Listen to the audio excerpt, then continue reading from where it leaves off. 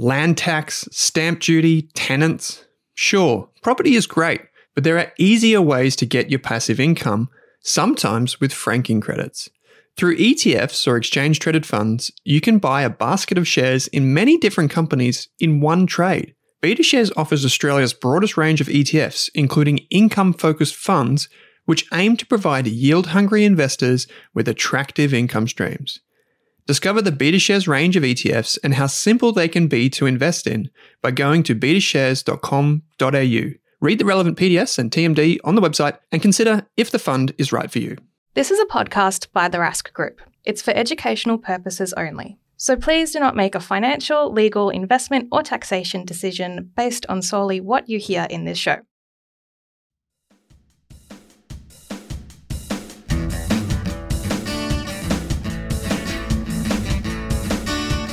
Welcome to the Australian Property Podcast. We're on a mission to be Australia's most trusted property podcast. I'm Owen Rask, founder of the Rask Group. I'm Pete Wargent, author and buyer's agent. I'm Amy Lenardi and I am a buyer's agent. I'm Chris Bates, ex-financial planner and mortgage broker.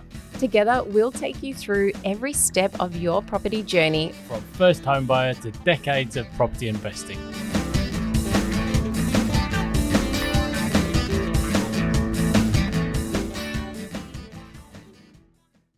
G'day, welcome to the Australian Property Podcast. We're on a mission to become Australia's most trusted property podcast. This is our weekly 2 cents segment where we take a plain English look at the big 3 property news stories of the week. This week, I'm joined by Mr. Owen Rask. Welcome, sir. How's your week been? Thanks, mate. It's been great. I always love bringing down the average on the show, so I appreciate you having me on. Well, the average age, yeah. Did you have an earthquake in Melbourne this week? We did, but I managed to dodge that by being on an airplane. So I was flying to Sydney, so I was okay.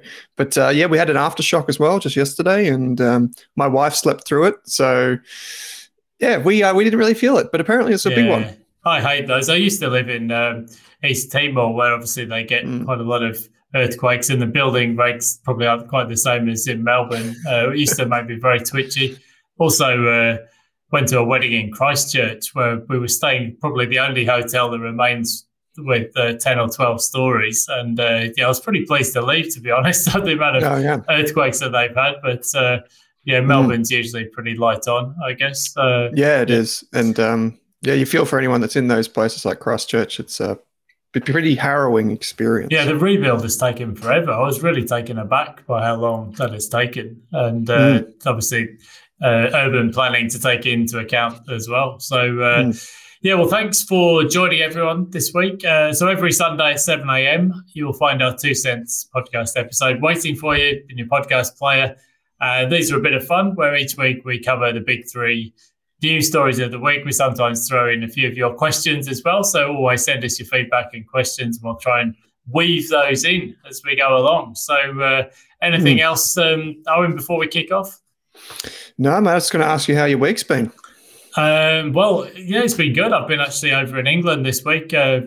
Some really nice early summer weather. I've actually been at the beach a fair bit, so trying to top up the tan. But I know this sounds completely ridiculous, but you remember about 2.5 years ago, I got stuck overseas during COVID, couldn't get back into Australia, so we ended up buying a beach hut, which is kind of crazy. I've never been in a beach hut in my entire life, but I just bought one on a whim. I guess I figured it'd be something that might hold its value. And but now, of course, I'm trying to get the kids to use it at every available opportunity to get our money's worth. So that's great. In fact, there's so many people actually doing staycations now instead of going overseas. The demand for coastal property and these kind of things has gone through the roof. There's just not enough caravans, not enough places for people to stay. So I think it's the high airfares and high energy costs are keeping people at home a bit more. So yes, interesting times. It's been a strange few years in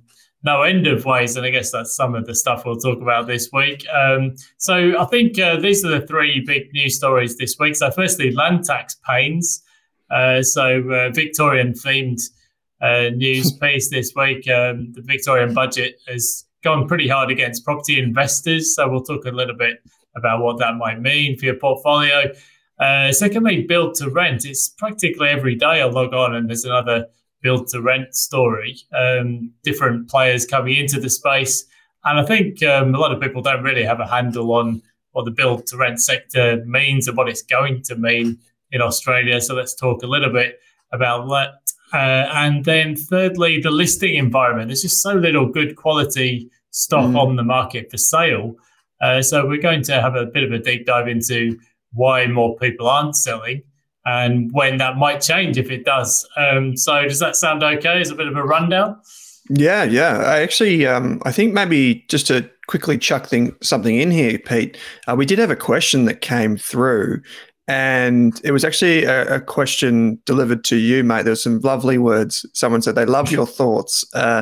And they said they own a few investment properties in Victoria. They've got some young kids. And their original plan was to pay off all the property debt and then just have the rental income, I guess. But they've said in a question, they basically said with all the new investment property changes, laws, taxes, they've pushed us too far. And it just doesn't seem to add up anymore when I compare it to the other asset classes. And that's even with a confident assumption of good capital growth in property into the future. Pete, I'd love your thoughts on this. Do you ever think about this for yourself? Do you think the pendulum will have to start to swing back in favour of the landlord if these changes continue to plague the rental crisis? So this is obviously related to some of the changes that we saw with the Victorian budget and the changes that have come. So that's a good framing for the real world experience, I think, of what we're about to talk about. Yeah, I was just smiling there because I saw you abbreviated the full comment. It said, Pete, I love your thoughts because you're a rare unit and you're so open and educated on all asset classes. I've never worked out whether that's an Australian slang insult or a compliment. I'm going to take it as a compliment. It's a compliment, a rare unit. Yeah, in a good or bad way, I don't know. So why don't we have a look first at what the changes announced in the Victorian budget were, and then we can relate it back to the question from Dan who wrote in there. So thanks Dan for the question. So yes, okay, big picture is Victoria government has had a budget in deep deficit for some time, big debts in Victoria. It wasn't helped, of course, by the pandemic, which impacted all of the states around Australia. And we've had this ongoing issue that the mining and resources states in Australia often bring in big revenues and tax revenues, but New South Wales, Victoria have had various issues in terms of debts, and New South Wales has tackled it with some asset sales. So the Victorian government is introducing a higher land tax for property investors. So essentially, property investors will be slugged with extra land tax charges. So from the start of next year, there'll be a $975 annual fee on land holdings of more than 300K and an additional 0.1% for every dollar of land value above that. So the threshold for land tax is also to be lowered from 300,000 down to 50,000, so it captures more property investors. So I guess I guess the thing here is it's just a push really to bring the budget back after some significant debts that have been run up through the COVID pandemic. I think there's always a bit of a timing issue with these things. I think when the rental market is soft, then there might not be so much impact on the rental market because there's plenty of choice for renters. At the moment, though, we've got very, very low rental vacancies. And I think most likely you'll see that landlords either choose to sell or they will try and pass on those costs to renters, which they may have more success at this stage in the cycle when the rental market's already very tight. And this is sort of, talking of Aussie slang, there's basically a stoush in the media. People say that, the property council say, well, this is going to end up with landlords essentially trying to pass on these costs to renters. But the Victorian Council of Social Services is saying under no circumstances should that be the case. And there's all this back and forth. And I think, as some people have pointed out, new landlords or new investors they don't have to invest in Victoria if they're going to do residential property. They might look at, say, New South Wales or Queensland instead if the land tax pushes them away. So I guess that's the big picture. Did you catch any more on that story at all? Yeah, I think that what's interesting about this is, so a lot of people maybe who don't invest or maybe are yet to invest probably don't realize the holding costs of an investment property. And so this is basically just widening that so that you pay more of a general land tax on a lot of the things that you have, holding in. And I think what's interesting about this, Pete, is it relates back to that question because there is a trade-off, as you say, not just in states, but also in asset classes. So people could, like you and I are well versed in this, people could choose their additional dollars or their incremental savings from here on out. Maybe it goes somewhere else, and that only exacerbates the rental crisis. But you made a mention there about passing on the costs. We still live in a capitalistic world, because we know it works. And at the end of the day, unfortunately in Australia, this is just my opinion, renters are price takers, not price makers. So until we see that dynamic balance, I would only assume that this type of thing increases the cost for renters. I was chatting to someone this week who had 3 investment properties, and he was obviously very frustrated by this. And he said, well, I can't afford it. So he's actually looking at selling them now just because he can't afford the ongoing costs, and he's worried about more regulation coming. So that's my kind of anecdotal sample size of just a few from speaking with people this past week. But I don't know, Simon Kustermark was on the show recently as well, and he said that, one of his, from a demographics perspective, one of his insights is probably that we'll see more of this type of thing happen. I don't know if that's fair, but was kind of what I got from that podcast with Chris. I think the thing in the current environment is, an additional 0.1%, even if you've got, let's say, $500,000 of land value that's taxable. Look, it's $500. It doesn't sound like a lot, but then you've got a $975 fee. But I think the thing is, the current environment is you've seen mortgage rates. Most people in Australia either on short-term fixed rate mortgages, or most people are just on variable rate mortgages. So the mortgage cost has gone up very, very sharply from a year ago. You put this on top, things like repairs and maintenance, well, those costs have gone up as well. So yes, rents are rising. But I think one of the things, as you just pointed out, with resi property, there's always bits and pieces of costs that people don't necessarily take into account when they first buy. There's things like insurance policies for landlords you have to renew each year, things like rates and repairs and vacancies, and it all chips away. And this is just another thing on top of everything else, which is, as you said, some people will they've seen their mortgage go up and now they've got this additional cost, and some people will be tipped over into selling. But I think some new investors might just decide it's not for them and they're going to look elsewhere. This kind of feeds on, I guess, to the question. So chap who's got 5 investment properties with his wife, aged 34, with 2 young kids. Properties are all freestanding houses, Geelong, Ballarat, and a place of residence in Geelong. So I guess the question is, the original plan was clearly go hard into investment property and then at some point retire the debt and live off the passive income. But now thinking, well, might just be better off selling up the properties and going into ETFs because you can get passive income from dividends. And in the current situation, pretty strong passive income for the numbers provided. And yes, so circling back to the question, is this something I think about?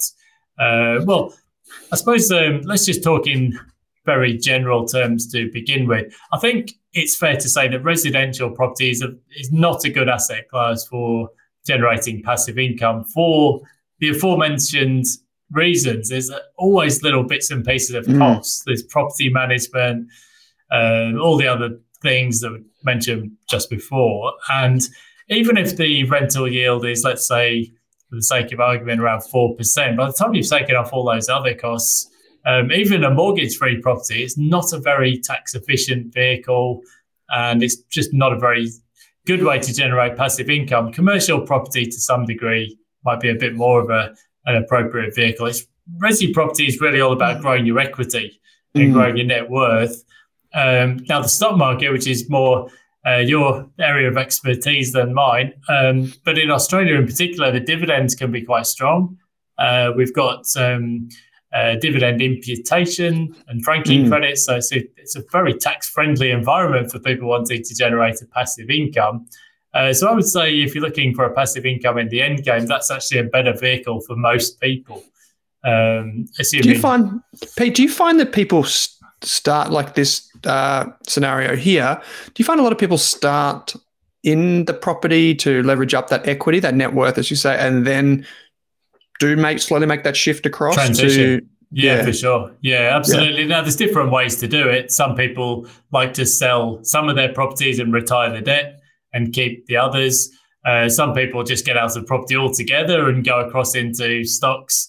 My personal experience, and I've been coaching for a dozen years or so, I think people actually find it quite difficult to go from property into stocks quickly because it's a different asset class. You've got more volatility. Some people just aren't used to watching the daily swings and arrows of fortune that you can get in the stock market.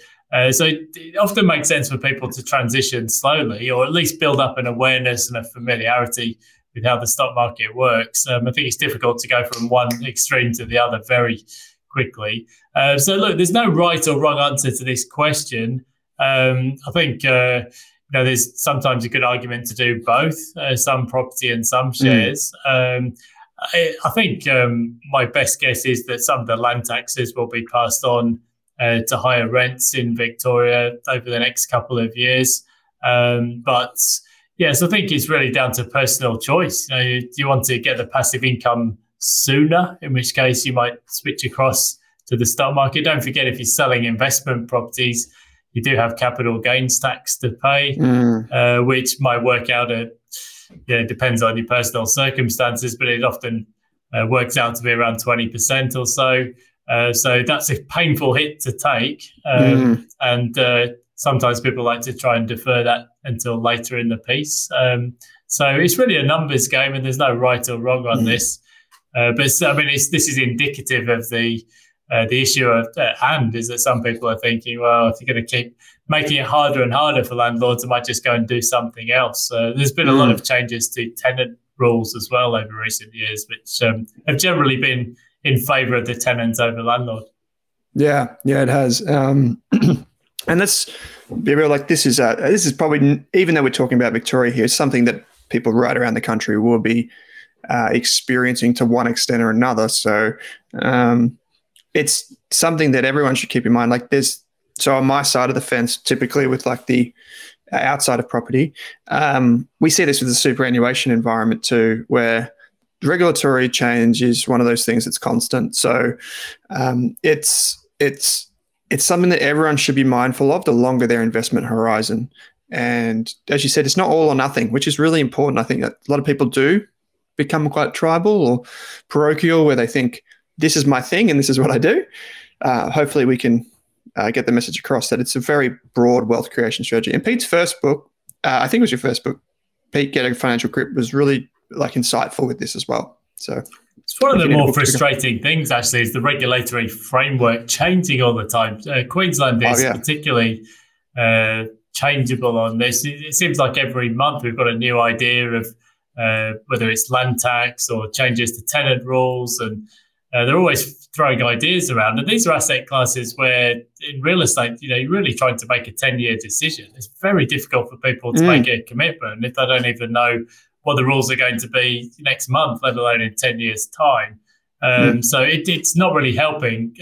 We've already got chronic rental shortages in parts of southeast Queensland, and changing the rules every 5 minutes is not actually helping people to invest and add to the rental supply. So anyway, I think there was always going to be a tax hit of some sort to balance the books in Victoria, and it looks like property investors in the firing line this time around. So I guess this story will continue, and I think it's a bit of a watch this space as well, because New South Wales will have some significant decisions to make. New government there, A lot of campaigning about maybe shifting away from stamp duty and towards land tax. So we'll have to see how that one plays out as well. And this is actually a great segue into our next talking point, which is do love a good segue. Yes. We try at least to make these things seamless, but it doesn't always work out. No, build to rent, which is a topic that it seems to be now finally starting to catch on, Pete. Isn't it just? Yeah, it's. I subscribe to a number of newsletters, and it seems like every morning I open the inbox and it's another player coming into the space in Australia. So this kind of makes sense. We've got a shortage of rental properties. The federal budget changed the foreign withholding tax, so that means investors from overseas might come into the space. But let's just start at the high level if you're not familiar with what the concept of build to rent actually is. So typically in Australia, what developers have done is they'll build a new development, whether it's a block of units or something of that nature, and they'll sell off the individual apartments. They're often sold off the plan. And historically, foreign investors have bought a fair chunk of those, less so recently. But the build-to-rent asset class is something that we've seen a lot of in Britain over the past 10 years. And that's generally where you get big corporate or institutional investors. They're building a development, and just as the name implies, to rent out on longer-term leases to private individuals. So typically, you can get for example, a 3-year lease. You can sign up with a corporate landlord, and if it goes well, you should get a high-quality product, responsive to repairs and maintenance issues. And the main thing is you're getting security of tenure. One of the big complaints in the private rental market is if the landlord changes their mind, or if there's a change to the budget, for example, and they decide to sell up. Well, that's really unhelpful for a family if they're trying to rent in a certain school zone, or they're trying to build a life. Our corporate landlord is planning to own these assets for 10 plus years, so he shouldn't have those same issues. So in theory, it should work pretty nicely for people who want to rent for, say, a 3+ year period. Pete, you've mentioned the UK experience here. Are there any things, like, would you say that's been successful there, the build to rent move? I would say it's been mixed. I think, it's growing exponentially. So I think at the last count, there's about 80,000 homes or so. But if you include what's under construction and the future pipeline, you're getting close to 250,000. And if you actually, I suppose in the context of a 70 million population, it doesn't sound much. But if you look at the flow of new homes coming onto the market, it's probably about 20% across the UK. And in London, it's very high, near a 40% going forward. So, it's becoming quite significant. I think for some people, it's worked well. I think it doesn't always deliver what people expect, though. The average rents tend to be actually higher than what else is generally available on the market, partly because these are newer properties with good amenities and so on. But also because, don't forget, an institutional investor, they really want a double-digit return on their capital to compensate for the risk of development. So they're probably wanting, an initial rental yield of, say, 4%. And just as an example, I was tracking a build-to-rent development in Manchester in the UK that I was interested in. And this one's called Duet. And they were saying, I won't mention the developer, but the initial rental yield was around 3.5%, and then it went up to 3.9%, and they're expecting it to go up to 4% next year. And this is one of the things that makes housing attractive as an asset class, is that the rents can go up with inflation, and they are doing. So it's not necessarily the silver bullet to affordable rentals, because the corporate landlord, of course, needs a profit. They need a return on their money. So they're not really incentivized to provide much at the lower end. When you think about it from the developer's perspective, they're taking all of the risk, right? If you think about the duration at which they have to have their capital, their money exposed, they've got to build it, then they've got to rent it, versus, say, if they just build it and sell it, which it gives them a lot more control, I would seem. So, and that's why I asked that, because I feel like it's quite a challenging thing to do in practice. There are so many puts and takes. And if we look at the commercial experience, commercial property, that is, fixed increases typically based on CPI or whatever. And those can be quite onerous because of the risk involved for the landlords.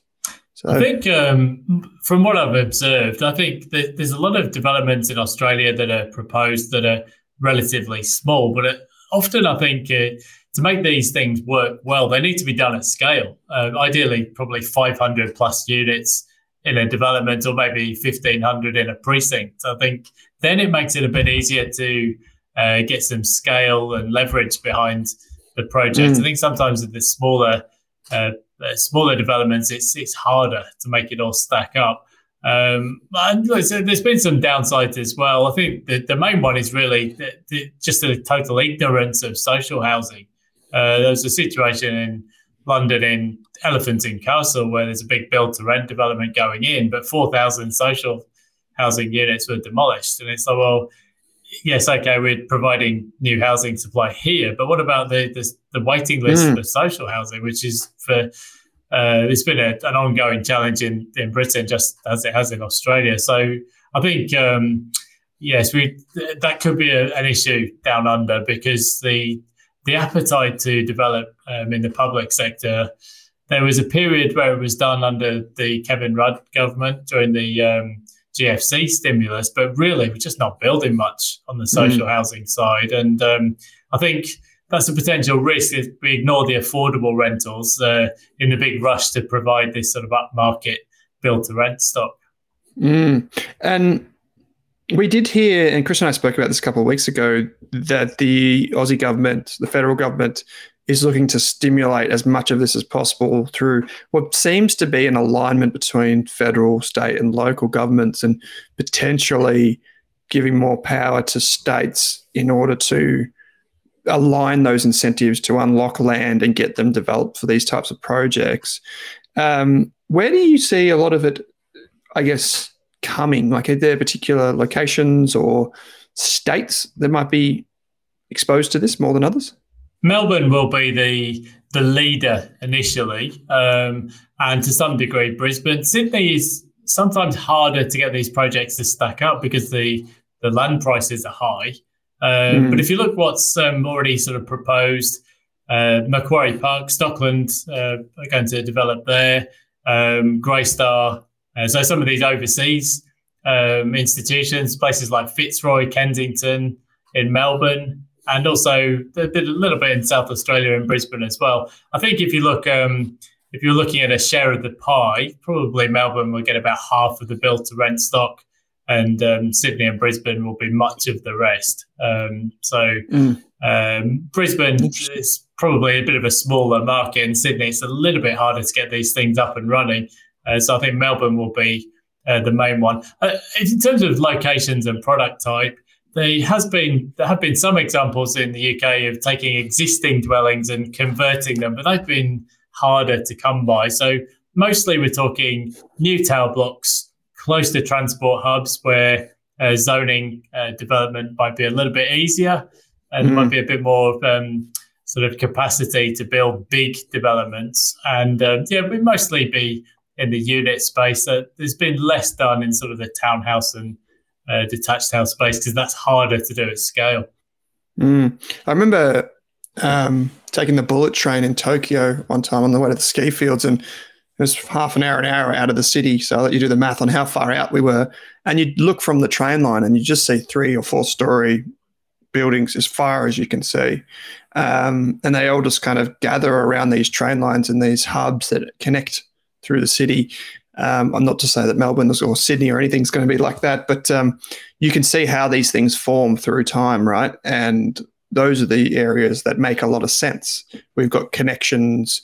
The land is readily available to go up, which is quite interesting. So I think it's kind of like a watch the space. Yeah, definitely. And it will take off. In the UK, it's taken 10 years, but now we've got a really big pipeline. Australia, it's still early days.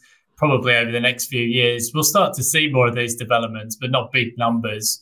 But I think if a useful way to think about it, though, is if you think back a decade ago, a lot of developers were building really small units for renters, but they were being sold to mainly to investors, non-residents, people from mainland China. There was a lot of investment from China.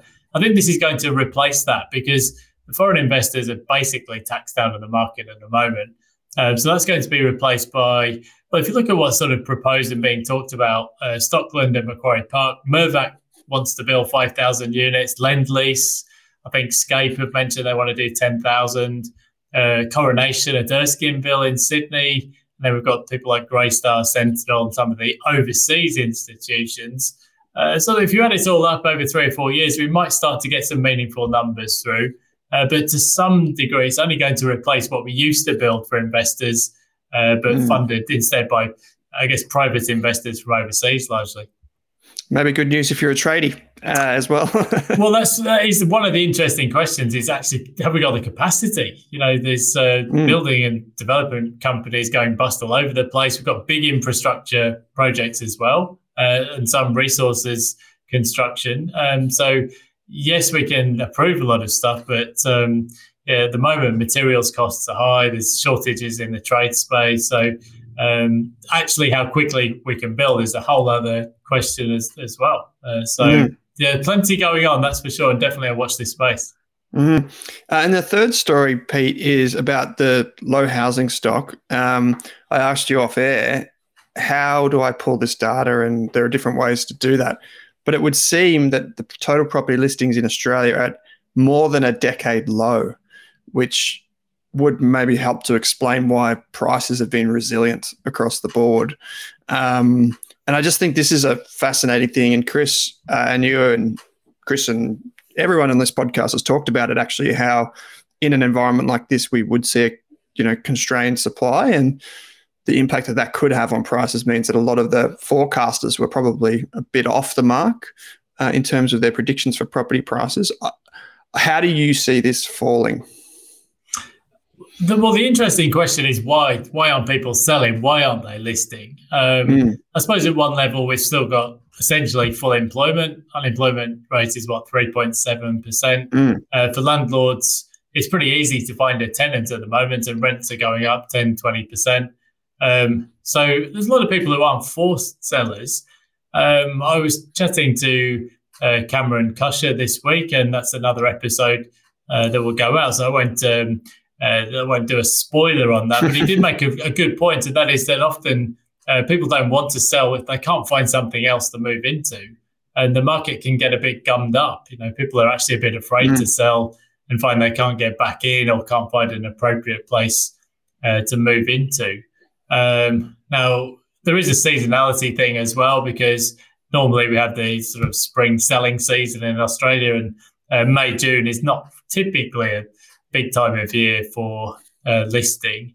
So maybe there will be a bit of a pickup as the year goes on. I think one of the really interesting things as well is that you would think as the population gets bigger, you'll get more properties for sale, just on a numbers basis. But as we said, we were looking back at the numbers from 2011, 2012, but practically double the number of properties listed as compared to today. So you can argue about why that's the case. I think stamp duty is a big part of it. I think prices are higher.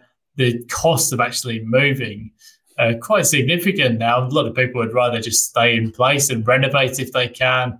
And I think certainly one of the points that Cameron raised was, well, the past decade, we've had a building boom. A lot of first-time buyers went into new apartments, and there's actually less going on in the second-hand or sort of resale space. So there's a few different factors, but I think at the moment, it's a bit of a Pavlovian reaction. Every downturn in Australia has been followed by a boom, and I think a lot of people are like, well, if prices are off their highs, I'm not going to sell. I think it could be as simple as that. Do you have data? I'm sorry if I'm catching you off the top of your head here, Pete. And I know it's late/early where you are. Do you have any idea around like how often a property comes to market? Yes, yeah. CoreLogic actually have done some really good research on this, and actually, Yeah, people are now staying put for longer or owning properties for longer. So not just owner-occupiers, but also investors. It's more so the case for houses, where people will generally own for around a decade now. But actually, even for units and apartments, the average hold period, especially in the big cities, is getting on towards a decade. So people used to sell more often, but now people are taking a longer term view. I think the transaction cost would have to be a part of that. I think stamp duties were designed with much lower property prices in mind, but governments say it's too much of a good thing. It's hard to give up those juicy taxes, and the stamp duty keeps on climbing, and there's not much pushback against that. So I think a lot of people are discouraged from buying and selling too often now, because the cost of doing so can be quite punitive. Yeah, that's what I was thinking about, is like how we've stretched that holding period and the impact that has on listings could be meaningful, because, and let's be honest, a lot of people that buy quality properties probably don't want to sell, not just for the frictional cost, but they probably just are happy to accumulate in what we've had historically, at least a low interest rate environment. So interesting. I find this really interesting because it's not like, say, like we mentioned ETFs before from my side of the fence, where you just create more units and you add more, right? And there's no problem with that. Whereas we can't just do that. We can't just switch it on and off, right? As we've discussed. So I feel like this could be interesting to watch over the next 2 to 3 months and see if this is, in terms of seasonality, does start to bounce back, or if people continue to hunker down and avoid that frictional costs. One of the big narratives that we've seen over the years is that when you get a downturn, there's a rush for the exits, and then that really exacerbates the downturn, and then the shit really hits the fan. But we just have not seen that. I think we're not in a deep recession situation. It's not like it's we talk a lot about recession risk at the moment, but not every recession is 2007, 2008, 9. Some recessions are shallow. At the moment, employment's at a record high. So it's not like we've got hundreds of thousands of people being punted out of work or anything like that. And most people are hanging on. I think there will be some people who come under mortgage stress, no doubt, because mortgage rates have gone up and so quickly. But at the moment, anyway, most people are able to hang on, and most people are choosing to. So definitely one to watch. But at the moment, not many forced sellers. And I think it was last week, or you talked about, it may have been last week, where you talked about unemployment and the potential for that to roll over. And that could be an interesting number to watch as well, because if that seems to be a bit of a linchpin in maybe in some of these numbers where we get the stress, maybe it becomes severe stress. But interesting to watch, very interesting to watch this one. This is probably the most interesting of the 3 stories for me, Pete, to be honest. In the short term, at least. Longer term, build to rent is a fascinating story that I'm going to watch very closely as an investor on both sides of the fence. Yeah, a lot of people talk about mortgage stress, but the number one indicator of mortgage stress is whether or not people have a job. Most often, people don't default on properties and mortgages if they're fully employed. But if you lose a job and you're finding it hard to find a new one, that's when the stress really builds. And at the moment, that's not an issue. But we've got immigration picking up now. The economy is slowing, certainly. So definitely something to keep an eye on as the year goes on. The forecasts are always pretty rosy, but things can change pretty quickly. Absolutely. So, Pete, we've got 3 big stories from this week, which is the land tax changes, not just in Melbourne, but I guess people are mindful of regulation generally speaking. We've got the build to rent pipeline. It's interesting to hear your experience in Britain and how that may apply to the early days of what we're seeing seeded in Australia. And of course, the low stock and listings that are available on the market. I love it listening to these updates every week, Pete. I find them so interesting because it gives me a real world perspective of what's happening in the economy. Yeah, I enjoy doing them too. Yeah, it's always good to keep an eye on what's going on. And of course, there's never any shortage of property news stories to trawl through in the media. So it's not like we're short of subject matter. But that having been said, we do like to get your feedback and questions. So do check out the show notes, send any questions, and we'll try to address those the episodes as we go forward. So we get some good comments and feedback. So keep them coming.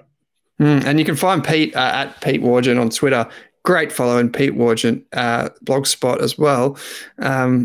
Follow him on Twitter. It's where I get my daily economic updates, mate. I got to admit, I love it. So you'll find all the links in the show notes. If you are listening, if you haven't already got in contact with Pete, reach out to him. He is a rare unit, so he does. He does. Eclectic news feed, yes. It's not all property and finance. I often find myself typing replies and comments, and then I think 3 times and then delete. It's nothing good comes of that website, but it's all good fun. And yes, and don't forget, you should definitely subscribe for the Rask podcast on your favorite podcast player. And of course, these go out on YouTube as well, so definitely check us out there. Yeah, jump on YouTube and have a watch if you want to see our Heads for Radio on YouTube. We'd love to see you over there. But mate, this is great fun. So thanks for having me on this week. Pleasure. Cheers, mate. Talk soon.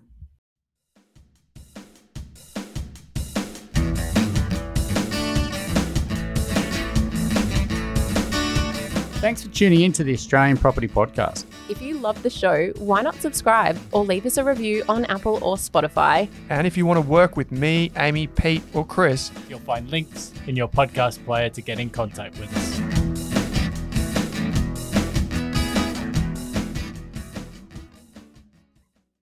Thank you for listening to this episode of the Australian Property Podcast. We're huge advocates of getting the right advice at the right time from the right people. That's why it's important to understand that this podcast episode contained general financial information only. It is not designed to be specific or personalised to your financial, tax, or legal situation. With property, the check sizes are pretty big, so it's important you get advice from a licensed and trusted professional before acting on the information you hear in Rask podcasts.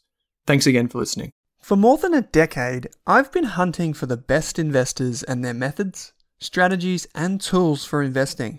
After years in the industry, countless books, a few degrees, and 1,000 podcasts and live shows, I've rolled this accumulated knowledge into something called Rask Invest. If you've ever heard me talk about a core and a satellite, active and passive, true long-term compounding, or you simply want to know exactly how I would invest, now is your chance. Rask Invest is our new investment service, designed for all types of investors who want professional management of their core portfolio at a low cost from a team they trust. Rask Invest helps you automate your wealth creation and passive income. Simply click the link that says Invest with Owen in your podcast player to join one of our live platform walkthroughs or book a call with us. You can also view the Rask Invest PDS and TMD and get invested with me.